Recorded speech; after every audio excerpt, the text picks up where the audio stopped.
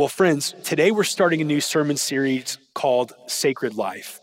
And it's coming out of what I've been just sort of personally wrestling with in the last year of my life. Here's what I mean by that. Every 7 years, we require our pastors to take what's called a sabbatical.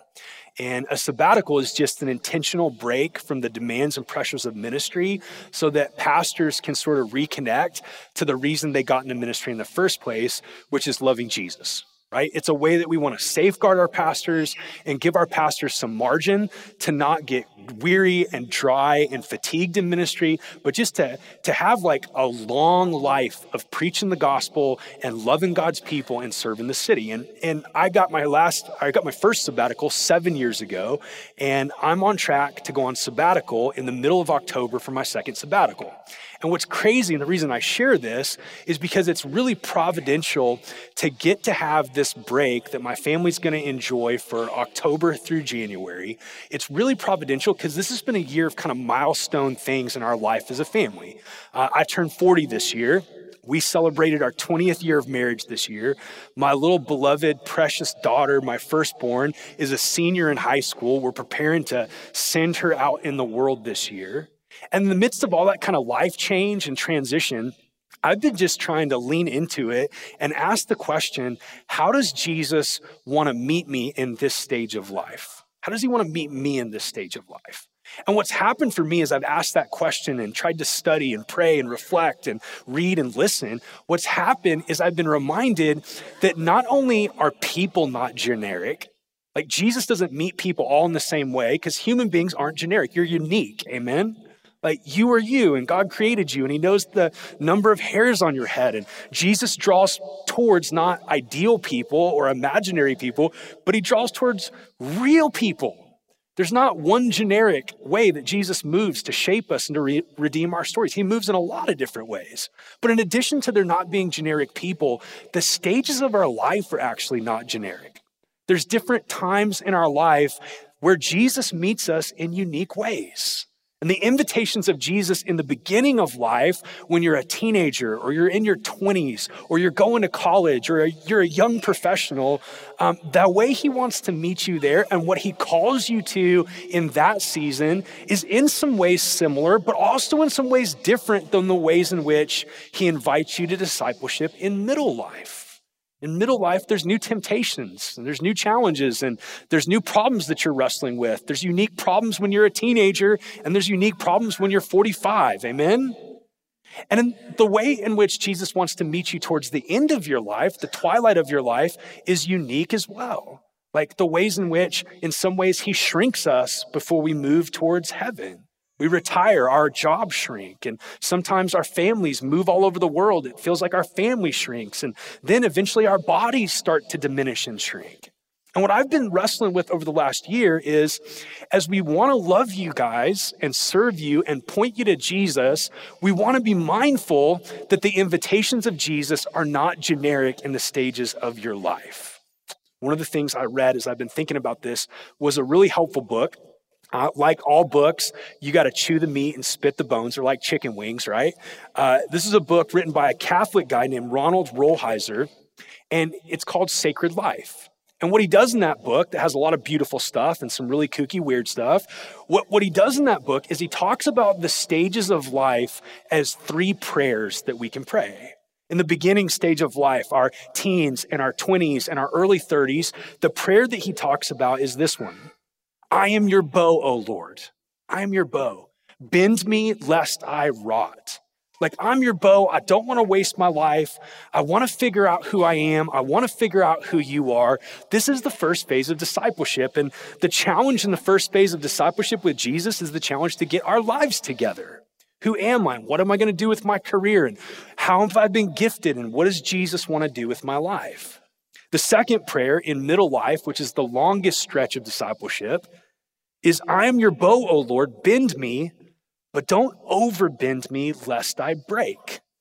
This is when the pressures of life, the things that you asked for that you really wanted, like a career and a mortgage and a family, those things that he gave you start to feel sometimes not quite like a blessing. Can I get an amen, but quietly if your family's next to you, right? Like it's hard, right? And you start to get tired.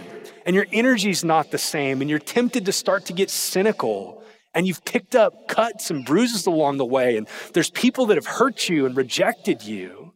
This challenge in the second phase is the challenge in Jesus to figure out, how do we give our lives away? How do you give your lives away for your kids? How do you give your lives away for your church and for your city? How do you give your life away for your spouse? And then the final prayer, which is rarely talked about in Christian spirituality in today's day and age, but it's essential, is I am your bow, O Lord, bend me, and if I break, I break. And that's like something a lot of people don't even have the guts to pray. And that's wrestling with a whole different question. That's the question of, how do I give my death away for the blessing of my community? The death of my career, the diminishment of my health. For some people, even the diminishment of our faculties if you wrestle with dementia or Alzheimer's. And that question is like, how does Jesus want to meet you in these different stages of life? So the elders have given me permission to walk us over the next 3 weeks through these 3 phases, through these stages of life. Today, we're going to talk to people in the first stage of life. We're going to talk to our teens, and we're going to talk to our people in their 20s and folks in their young 30s. Then next week, we're going to talk to people in middle life, people that are a bit tired and a little bit exhausted and are trying to wrestle with how to give your life away. And then the last week, we're going to talk to the people at the end of their life, and we're going to disciple people in their 40s and down to get ready to die on purpose and to give your retirement away on purpose. Does this sound okay? So today, first prayer, I'm your bow, O Lord, bend me lest I rot. What's the invitation of Jesus if you're just starting out in life? If you're here today as a Christian or a non-Christian, and you're a teenager, or you're 20, or you're going to college, or you just got out of college, or you just started your career, how does Jesus want to meet you? And I want to begin by saying this. You are a massive blessing to me in this church. I'm overwhelmed in the best possible way that God, for whatever reason, has made our church a really rare kind of church in America, where we literally have hundreds of people in their teens, 20s, and early 30s. And I love you guys. I love you guys. I do drop the occasional millennial joke, but it's because I love you. It's because I love you. And you guys make our church so full of life and so full of beauty. You bring with you the energy of youth, the energy of youth. And the energy of youth is wonderful. To walk into a crowd of people in their 20s just sort of gives you that like, oh, this is beautiful. It makes the hair stand up on the back of my neck when I see you guys worship and when we get to hang out together. You bring life into the church, but here's the challenge. Being young is also really perilous. It's really difficult because the same energy that makes you bring so much life to your friends and your communities, when that energy is inside of your own chest, sometimes it feels like a volcano that's just about to explode like Aliens 1 style through your stomach, right? It's messy. Being young has always been a violent time. It's a time where it's been said that God and biology conspire together against you, right? God and biology conspire together against you. What that means is this first phase of discipleship comes with a push. It's a push. It's a biological push, but it's not a biological push that God didn't design. It's a push to get you out of the house that you were raised in. It's a push for you to get your life together and figure out, who am I and what am I going to do with my talents, and am I going to get married or not get married? And that push is really painful for young people to individuate, to figure out, who am I apart from parents, and who am I in this world, and how am I going to navigate this world? It's painful for both young people and their parents. And so today, what we want to do is lean into the invitation of Jesus. If you're here today and you're starting out, right? You're here today, you're starting out, youthful energy is in your heart and in your soul. How does Jesus want to meet you? And what I want to show you today is that there's probably a lot of invitations from Jesus, but there's 2 in particular in the first phase of discipleship. Invitation 1 and invitation 2. Invitation 1 and invitation 2. Invitation 1 is found in a lot of places, but maybe the most clearly in Matthew chapter 13. I'm going to read you 3 verses. Jesus is teaching in parables, and he says this, starting in verse 44. The kingdom of heaven The kingdom of heaven is like a treasure hidden in a field, which a man found and he covered up. Then in his joy, he goes and he sells all that he has to buy that field. Again, the kingdom of heaven is like a merchant in search of fine pearls, who on finding one pearl of great value, he went and sold all that he had and he bought it. The first big idea is this: the young are treasure hunters and pearl seekers. The young are treasure hunters and pearl seekers. Now, that's not to say that when you hit 30, you stop being a treasure hunter and a pearl seeker, or that if you're a senior, you can't be a treasure hunter and a pearl seeker. But there's something unique that God does in our youth to make this quest for the pearl and this quest for the treasure almost overwhelming in its intensity. Youth, in a lot of ways, is the awakening of desire. It's the awakening of desire. As children, you might have had momentary stabs of desire. That's how C.S. Lewis would put it. You might have had moments where you felt something and experienced something that made you feel something really deep that you didn't understand. But at puberty, something profound happens. At puberty, desire is awakened with an intensity and an amplification that's not just sexual. It's about figuring out, who am I and what do I want to be a part of? What is it that makes life beautiful? And this awakening of desire, this beginning on your quest to find the pearl that your life's going to be about, to find the treasure that your life's going to be about, is a really perilous journey. It's dangerous. Being pearl hunters and treasure seekers is really risky business. What happens, as Blaise Pascal put it, what happens is you start to become aware that there's this thing inside of you that he called the infinite abyss. In the language of Ecclesiastes, it's that eternity itself is stamped on your heart. And what starts to happen is you just have this craving for more. Like, what is life about? Is it friendship? Is it sex? Is it money? Is it career? Like, why am I on this planet? I have a craving to be a part of beauty. I have a craving to be a part of everything and everyone. And that desire, that craving, that infinite abyss gets awakened, and it's really difficult to know what to do with it. It's difficult to know where to point it. It's difficult to know if there is an answer to those deeper longings of our soul. And what happens is that all the kingdoms and all the cultures of this world have proposed cures and answers for your longing, right? All of the kingdoms of this world and all cultures throughout time, both conservative and liberal, pagan and Christendom cultures, they always have different treasures and different pearls that they tell you are the thing that you're looking for. Sometimes the answer that the culture gives is family or security, or fame, or money, or respect, or romance and sexual fulfillment, or freedom, or experience. Sometimes the answer is nature, or it's courage and honor and patriotism. Sometimes the answer is you have to leave a creative legacy. Like, the list could go on for days and days. And listen, it's not that those things are wrong or bad. Those are all good things that I just mentioned, amen? But the challenge is that in our quest to find the pearl, to find the treasure, in our youth, we start taking applications and exploring different options, and all of those applications and options fall short of getting to the actual root of the thing that we're looking for. And we know that we don't want to settle. Like, nobody wants to settle.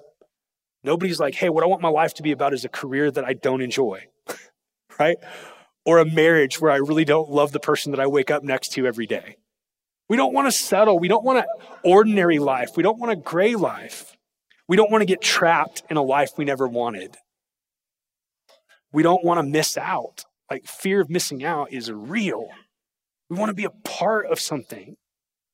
We don't want to go through life not really being known and accepted and loved. We want deep community. What happens in our culture is we do a decent job of telling stories about that desire, but those stories don't really help us know what to do with that desire. stories about youth like Basketball Diaries, Stand By Me, which by the way might be the last good Leonardo DiCaprio movie. I think it was like his first. Right? Stand By Me, Dead Poets Society, Boys in the Hood, like the list goes on and on. We do a decent job of saying, hey man, in your youth, you don't want to settle. You're idealistic. You got dreams. You're hungry. You're thirsty. You're looking for more. But in our culture, that search is particularly dangerous. Right? It's crazy that I graduated in 1997. That's kind of blowing my mind. It was a long time ago. And I look back on my senior class, people that I did life with, and like, there was so much lust for life with that crew. There was so much idealism. People wanted to change the world. They wanted to make an impact in the world.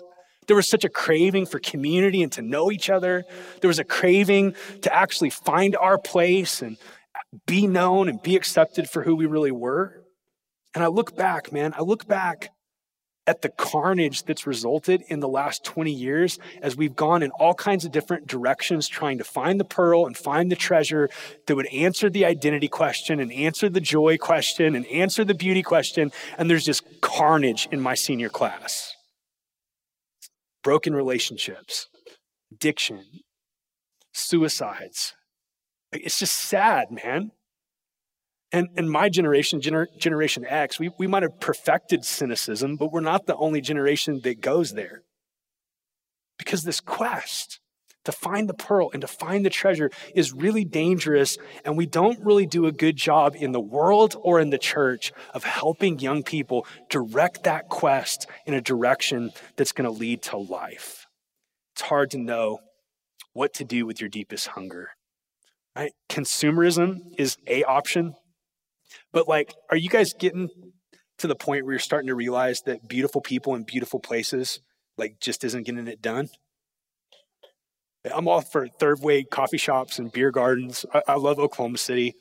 It's a beautiful place, beautiful people, cool stuff to do. But you get to a point, and maybe you're not there yet, but you get to a point where you've like consumed it all and experienced it all, and you're like, dude, there's got to be more than this. There's got to be more than this. Experience is great. By God's grace, I get to help church planters sometimes in really ugly places and sometimes in really rad places. And when I get to help church planters in really rad places, I'm like, hey, I need an afternoon to spearfish in the ocean and kill things that I'm going to eat. And I love that. I love like being out in the ocean and seeing dolphins and getting to swim with sharks. And that's a great experience. And I used to think that those kind of experiences could be the thing that answers that deep hunger. But then you get home and you're like, oh, that was cool. And I got some Instagram pics, but it didn't last. It didn't last. And for a lot of us, like, we're starting to wonder, maybe life is just like a really long episode of Seinfeld, right? I mean, like, it's got some laughs, but there's not really a point to it. There's not really a story, so just do your best and try to have some good friends and, like, yuck it up, tell some jokes, don't take yourself too seriously. There's not really a story that you're invited into. And I think probably the biggest answer that we have for this desire, this quest for the pearl and for the treasure, is our culture just says, well, the answer is finding your soulmate, right? Finding your soulmate. And that's just really problematic. It's really problematic. Because one, all you're doing is just looking at another finite human being and saying, all I want from you is for you to, in every way, complete me and rescue me from the totality of the universe. And you put all your eggs in that basket, and what happens is not only do they not do what you hope that they would do, but carnage results because you've asked a person to do something they could never do, and now you're going to be disappointed, frustrated, and angry, and you're just going to leave a wake of, well, not it behind you. So what do we do with this? What do we do? Well, here's what Jesus is saying in this text, and it's such good news for everybody, not just young people, but young people in particular. What Jesus is saying is this: there really is a treasure and a pearl. The universe is not a hoax, right? The desires inside of you to be a part of eternity, to be really known, to answer the identity question, to have something that lasts, all of those deepest desires and deepest cravings, there's actually a treasure and a pearl that can answer them. Here's how C.S. Lewis, who is just a brilliant Christian thinker and writer, here's how he describes this. He writes, "The Christian says, creatures are not born with desires unless satisfaction for those desires exists. A baby feels hunger. Well, there is such a thing as food. A duckling wants to swim. Well, there is such a thing as water. Men feel sexual desire. Well, there is such a thing as sex." Keep in mind, he was writing in the 50s. Maybe men and women both desire that. He goes on, "If I find in myself a desire which no experience in this world can satisfy, the most probable explanation is that I was made for another world. If none of my earthly pleasures can satisfy it, that does not prove that the universe is a fraud. Probably earthly pleasures were never meant to satisfy it, but only to arouse it, to suggest the real thing. If that is so, I must take care, on the one hand, never to despise or be unthankful for these earthly blessings, but on the other, never to mistake them for the something else of which they are only a kind of copy or echo or mirage. I must keep alive in myself the desire for my true country, which I will not find until after death. I must never let it get snowed under or turned around. I must make it the main object of life to press on to that country and to help others do the same." Jesus is saying, look, the universe is not a fraud. Those deepest hungers that you've got, that you keep taking applications from all kinds of different supposed pearls and treasures to fulfill, those deepest desires are actually pointing to something that is the real treasure and the real pearl that you were created for. St. Augustine, who probably next to anybody that wrote in the Bible has done more to help Christians think about reality and God and the world and ourselves. St. Augustine wrote this beautiful spiritual memoir called Confessions, and it was all about the first phase of discipleship. Trying to get your life together, trying to figure out what's the meaning of life, and saying, I'm your bow, don't let me waste my life, I don't want to rot. And in that story, he's really honest about all the treasures and all the pearls that he tries out.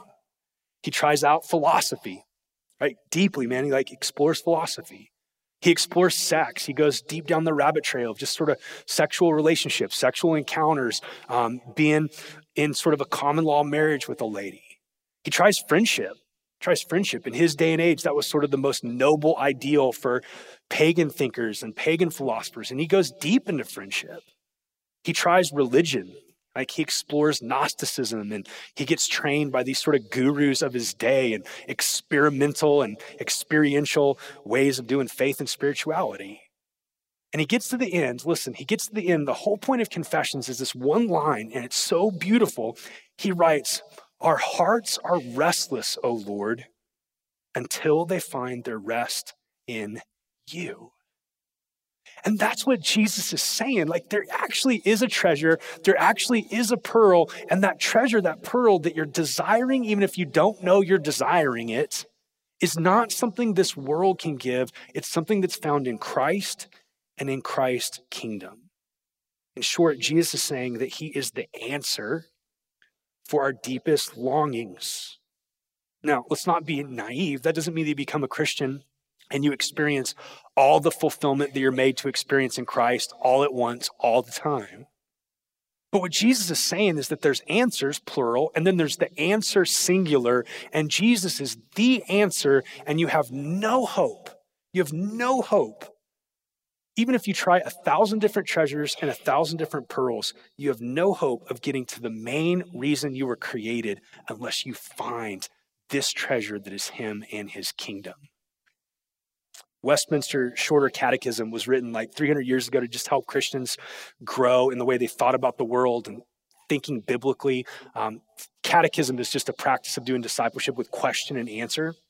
And the Westminster Catechism starts with this question: what is the chief end of man? If you're into philosophy, if you've studied Intro to Philosophy, it's the question of your telos. Your telos. It's a word that means end. What are you for? What are people for? And the answer in this catechism is man's chief end is to glorify God and to enjoy him forever. What Jesus is saying is, hey, listen, there actually is a treasure, there actually is a pearl, and I came to actually bring you into relationship with that treasure and that pearl. And this leads us to the great invitation, the first invitation of youth and the foundational invitation for the rest of your life. Here it is. Sell it all and get the pearl. Sell it all and get the pearl. That's what happens in this parable.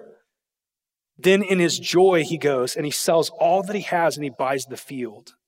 The other story says he went and he sold all that he had and he bought it.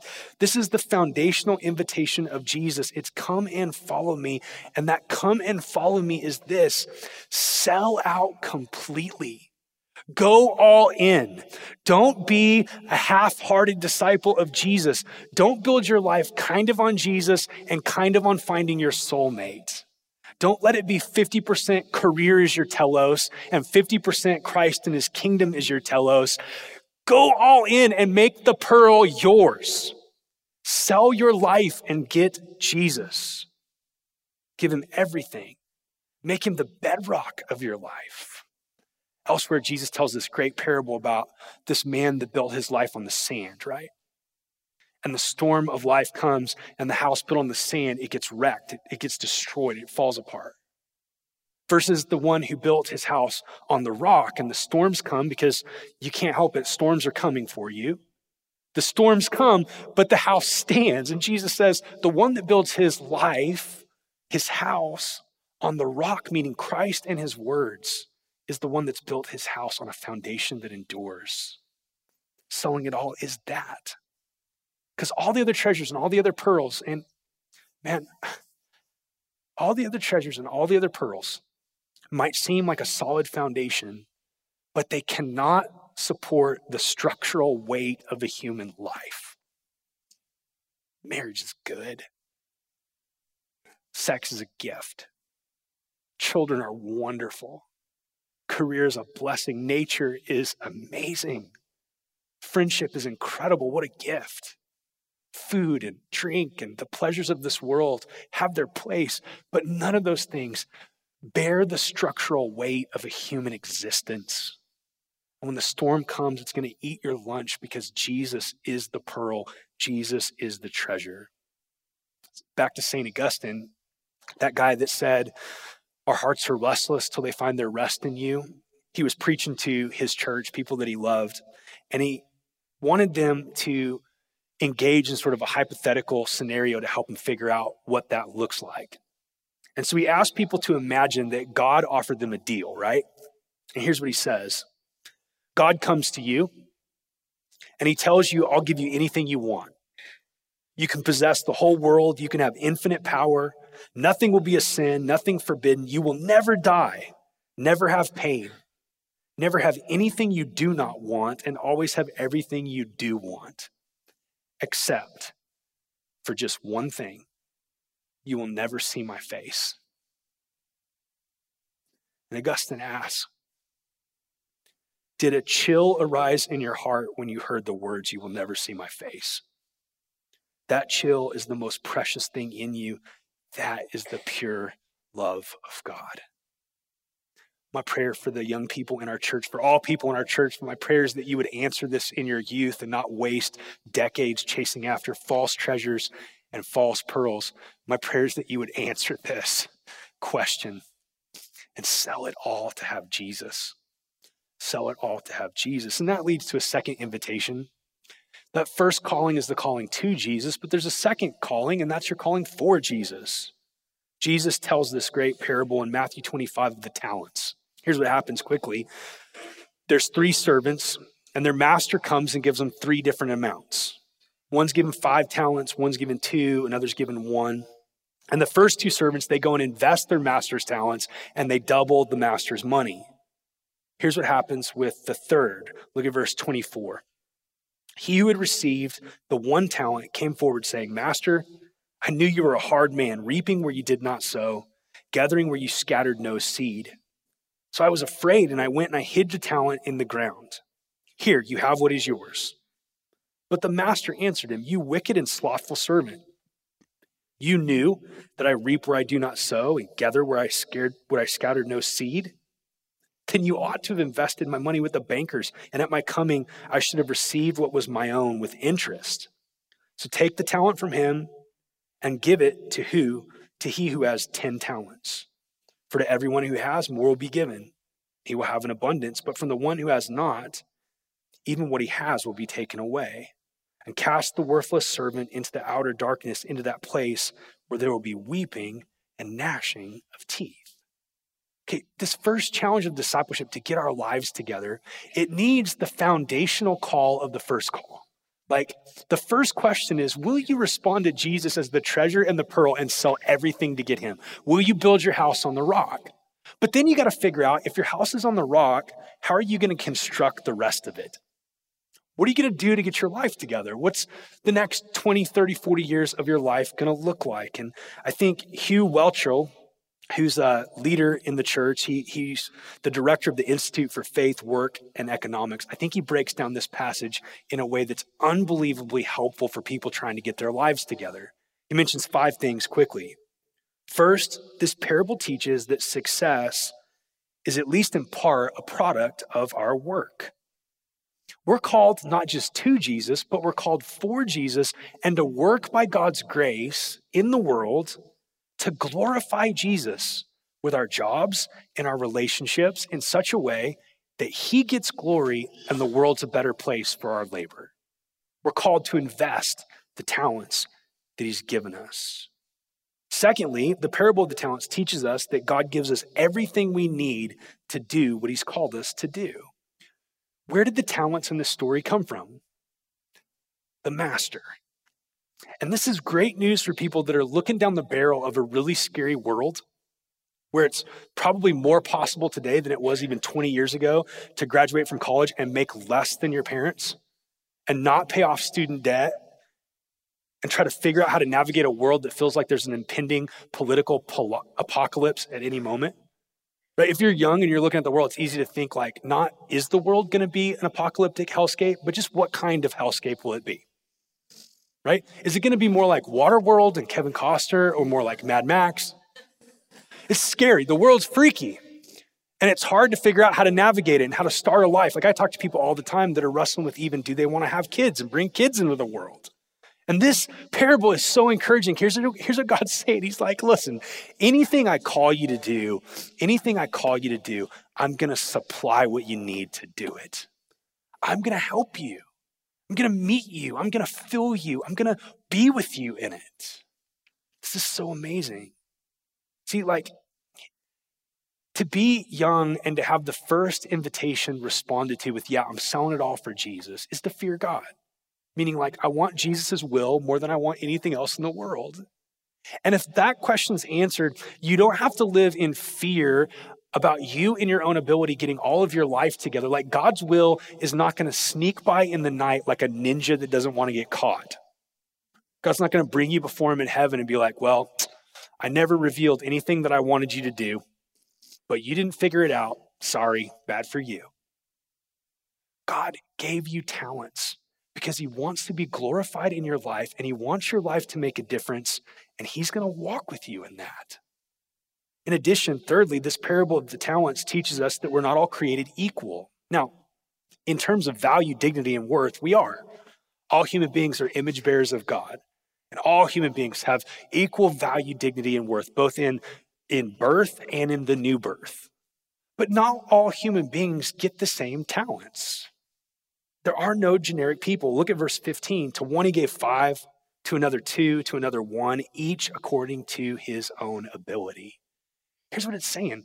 Like, part of following Jesus and getting your life together is not just getting to know God more, but it's getting to know yourself more. How's he gifted you? What are the burdens he's given you? What are the ways that he's strengthened you to make the world a more beautiful place? What are the dreams he's put in your heart? What are you good at? What are you bad at? And we live in this crazy world where it's like the message of everybody is you can be whatever you want to be. It's like, I like the heart of that because it's saying you're not capped. You can swing for the fences, but it's also kind of a dumb message because you can't be whatever you want to be.